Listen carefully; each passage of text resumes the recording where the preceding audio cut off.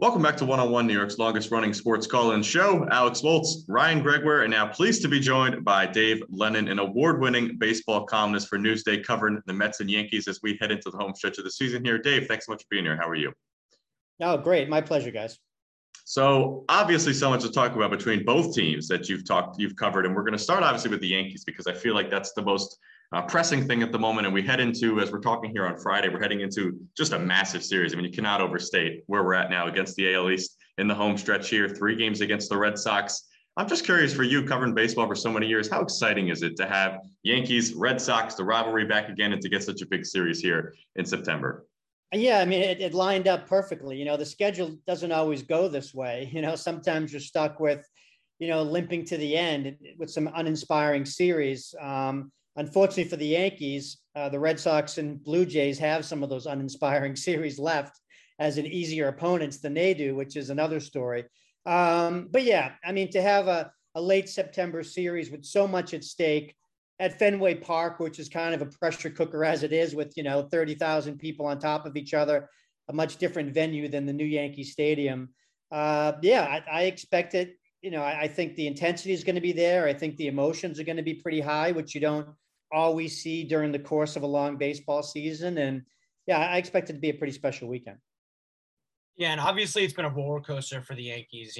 You have people it's definitely been a disappointment, right? You didn't expect to go into this, a game up on a playoff spot, fighting for your lives against the Red Sox. I'm wondering, obviously, these next 9 games mean everything for the Yankees. They mean the season, clearly. I'm wondering if you look big picture here, if they do miss the playoffs, which is very, very reasonable, is this season 100% failure? Is there any positive takeaways, or is it just because of the payroll and everything and all the resources they put in, it's just 100% a failure?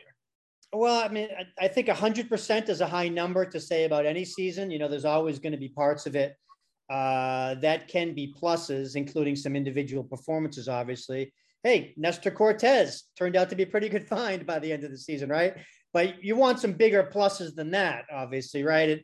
And I know I'm not alone as somebody who picked the Yankees when the season began to probably represent the American League in the World Series. I mean, they just really seem like a stacked team at the start of this year. And the rest of the division, the Blue Jays figured to be good. But the Red Sox, this was kind of unexpected. I mean, this was, I won't go as far as to say a rebuild, but it wasn't really a situation where you expected this type of performance from the Red Sox. I think everybody in Boston would kind of tell you the same thing. So from the Yankees standpoint, yeah, whenever the Yankees don't make the playoffs, it's a crushing disaster, right? That's just the way it is with the Yankees. So I'd have to say that there's very little you can derive a positivity here. So yeah, this really has to be an all-out drive for the playoffs here, and anything short of that with the Yankees series, no matter how close you get with the Yankees season. If they're not playing in October, then the season is a failure, no doubt.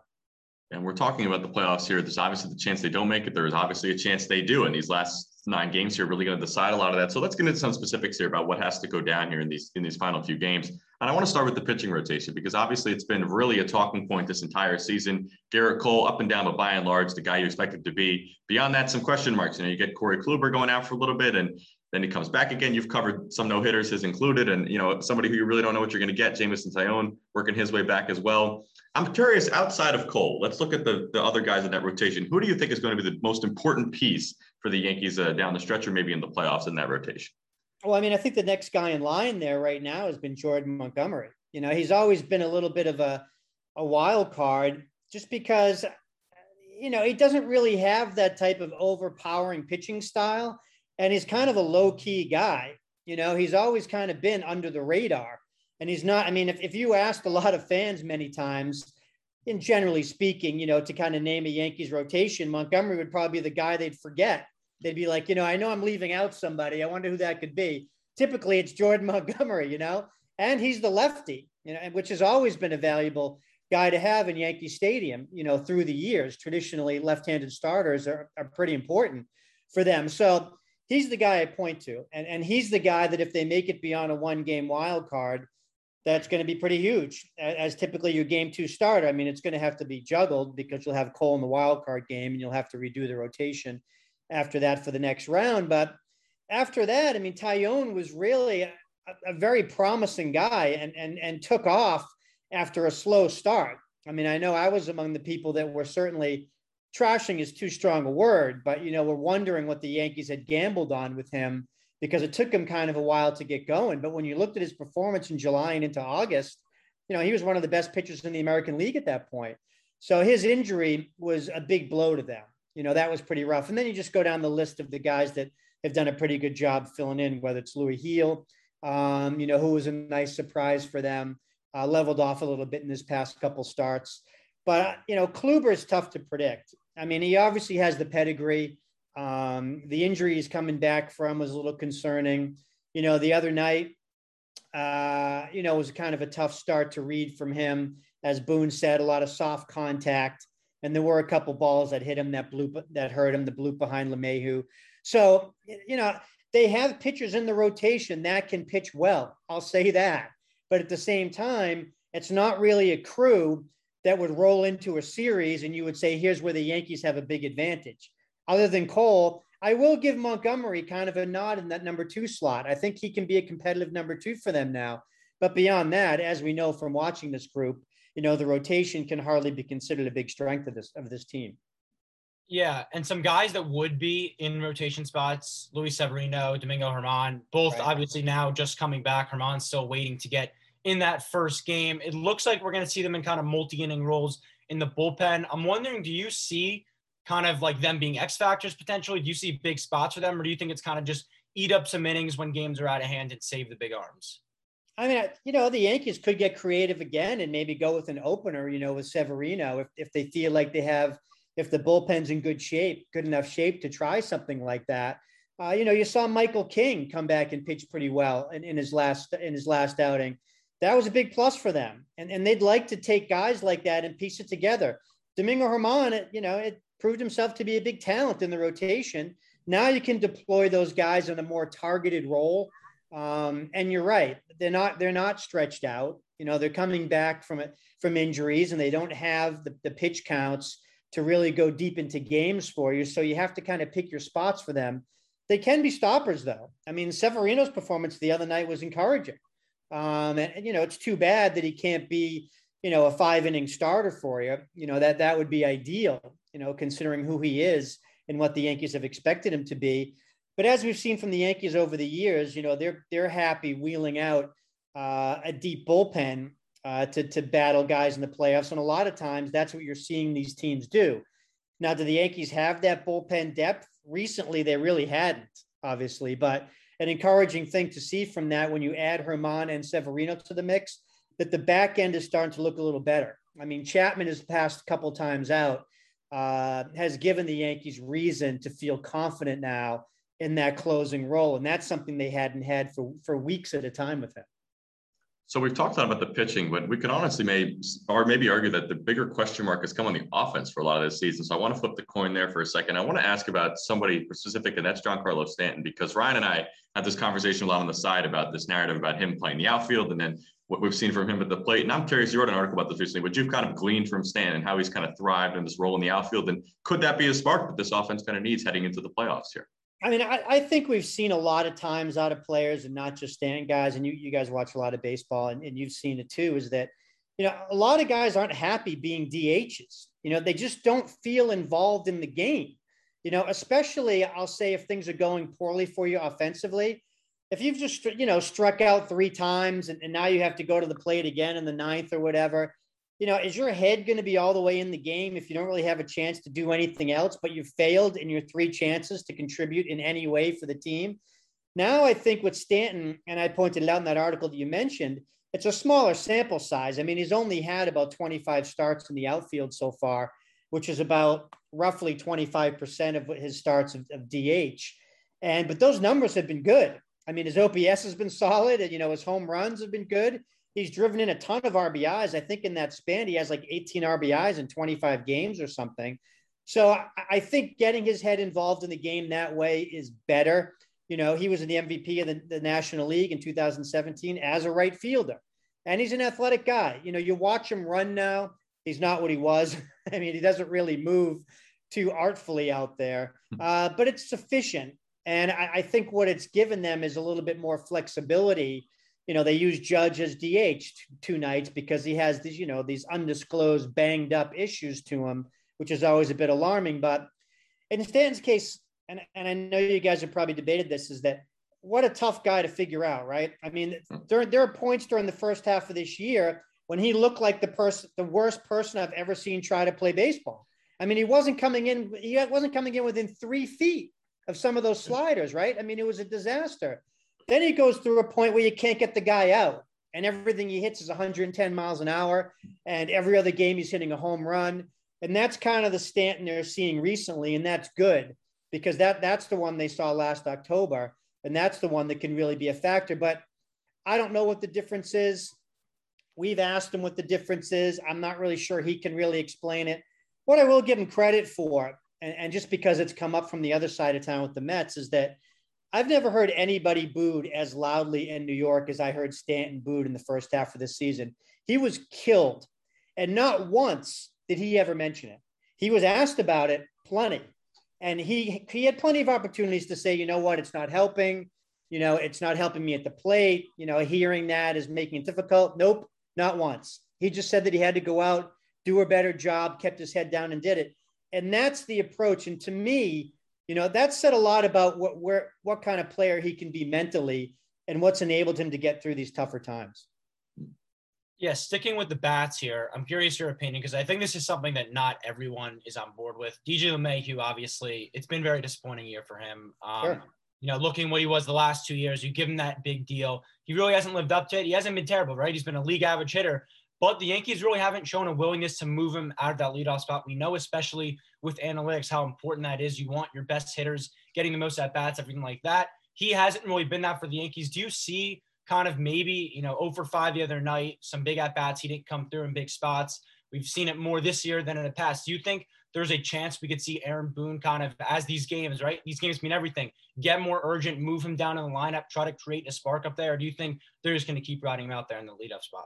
They've been incredibly stubborn with him at the top of the lineup there, and it has surprised me because you mentioned these games as being so urgent. Now, let's face it, guys, they've been playing urgent games for the past month, not just these 9 games. It's just the intensity has been ratcheted up because the time's running out. But the past month has been incredibly important for them, especially with the struggles they've had. So, what are your options for that leadoff spot?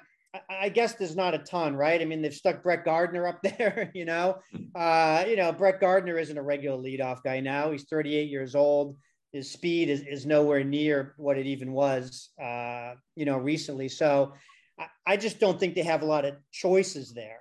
I mean, if you want to go stick somebody, I mean, heck, Judge can run a little bit. And I've seen him steal a few bases once he was motivated by Tyler Wade during that, go Yankees period we saw a number of weeks back. So I think there are some things to do. And I think that, what the heck, they just had an off day.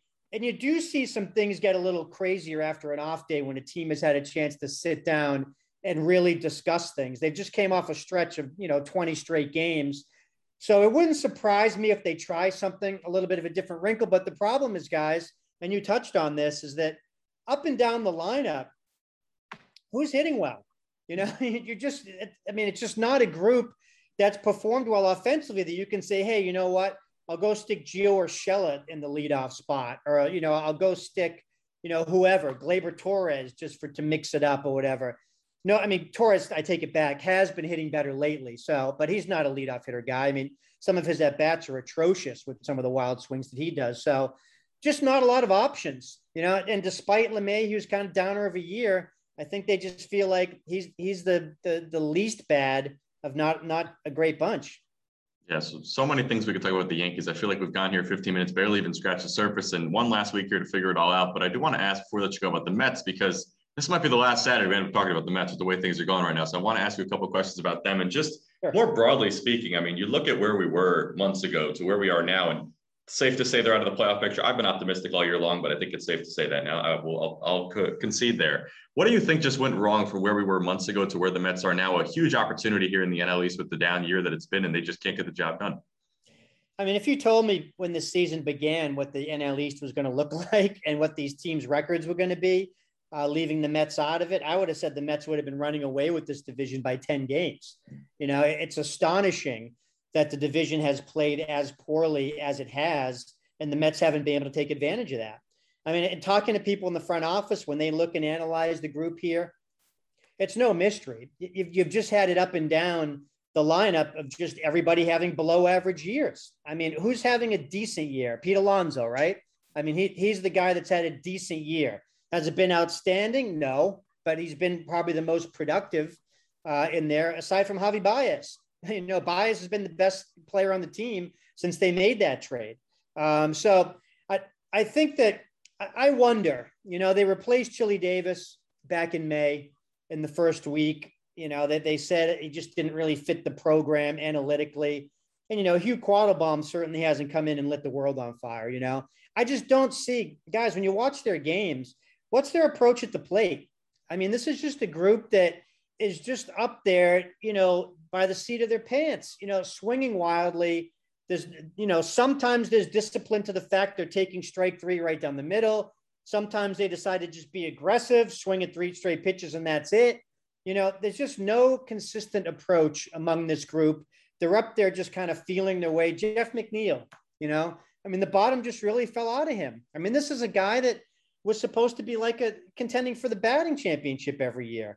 And he's just been a disaster offensively. So I don't know what's going to happen as far, obviously we know there's going to be a new president of baseball ops coming in, what that means for the coaching staff, what this guy has for ideas hitting wise. I just think they've really been adrift offensively about what they need to do. And I think we've seen that. I mean, their lack of offensive production in the second half, I think you've seen some of their numbers be okay, certainly OPS wise and stuff. But as far as what they can do, with runners in scoring position is insane. There's no explanation for that. With the bases loaded, to be as bad as they are, I mean, that is the most advantageous situation you can have as a hitter. And they've been a zero there. So mentally, I think the season got away from them. They don't have the experience level to pull it back in. They don't really have the manager or the coaching staff to reel it back in. And I think that's why you saw it unravel the way that it did. I'm fascinated to see where they go from here, because obviously we talked about, we've heard some kind of maybe smoke about bringing guys back, running it back with the scouting department, everything like that. But when it comes to the players, I think, it's a big offseason, obviously, for the Mets at a crossroads here. Marcus Stroman, Noah Syndergaard, Conforto, Javi Baez, all free agents at the end of the year. We know Steve Cohen is willing to spend. I'm just wondering, obviously he can't bring everyone back, right? It's the reality of the sport. Who are some of the guys that you think they should put an emphasis on to make sure they're part of this core for the future? Well, I mean, as far as the people that have contracts up, I think Baez has shown himself to be a keeper now. I mean, how did he all of a sudden just fix himself? He came in here as a guy that would basically swing at a pitch if he threw it at the backstop. And now he's become a disciplined hitter. Now he's become the most disciplined hitter in the lineup somehow. So I think it's worth exploring that with him. I think the fact that he has a good relationship with Lindor isn't a bad thing. I think if those two guys can get the best out of themselves, provided you have a good manager that can kind of keep everybody in line, I don't think that's a bad idea. Syndergaard is a guy that I've gone back and forth on quite a bit. I mean, he's just gone 2 years without throwing a meaningful pitch for the Mets. You're talking about he's not throwing breaking pitches. He's fastball changeup now because he's worried about his elbow. And now you're talking about offering this guy $20 million for a qualifying offer. I'm not going there. If I can get him on something more reasonable, something incentive-based that might be interesting to him to keep him beyond 1 year, then fine. But I don't really feel a huge need to bring Noah Syndergaard back. I'm kind of curious where his price is going to go. He's had health issues in the past. He hasn't really changed his delivery. So that's a big question mark. And I'm going to need him on a better rate than the $20 million qualifying offer to bring him back. Conforto,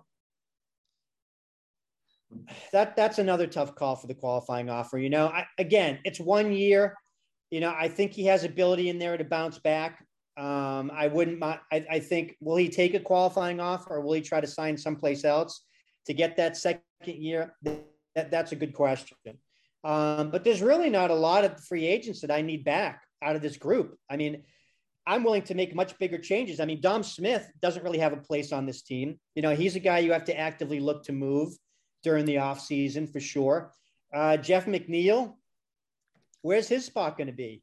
You know, you have Robinson Cano coming back. Presumably, you're going to try to make him a third baseman if you try to bring Baez back. So there's a lot of moving pieces here.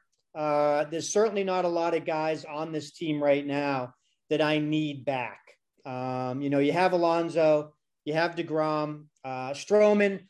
Stroman's an interesting question. You know, he's had a great year.